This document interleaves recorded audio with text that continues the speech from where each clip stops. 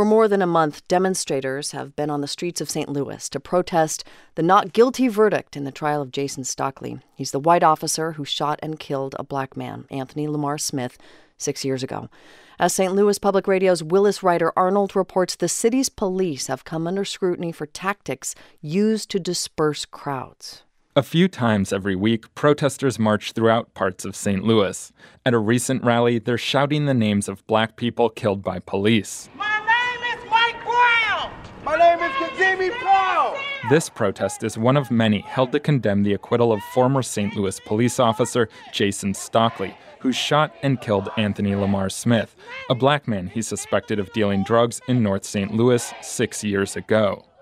Michelle Shaw says she's here to try and hold police accountable. Instead of literally lynching us, they're just shooting us down with guns. What's the use of tasers? What's the use of mace? What's the use of de-escalation tactics? What's the use of that if you're going to just pull your gun out and shoot somebody down? Protests have targeted majority white areas of the city in an effort to engage people whose lives are rarely directly affected by police shootings. Demands include implementing stricter use of force policies. Yet the protesters' primary demand runs the deepest.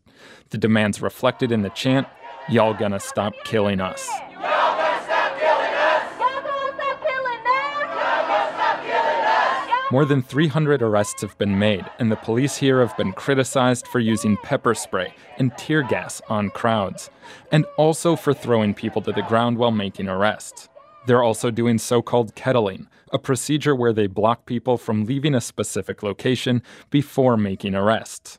That means protests now include complaints against the police for their actions during protests, just like this one.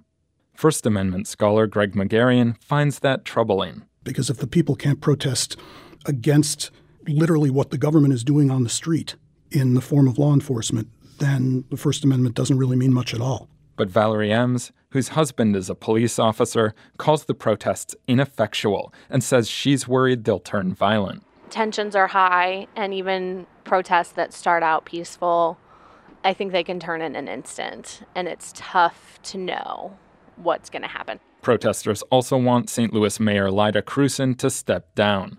While the mayor's not addressing that demand, she says she's pushing for police to receive more de-escalation training.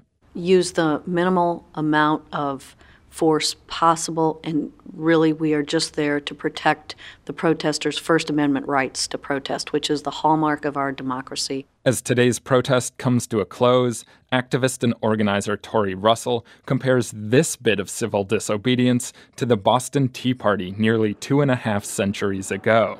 It's just as American as apple buying, so if you don't like the protest, you don't love the Constitution, you damn sure don't love America. Russell and others initially called for 100 days of action following the Stockley verdict.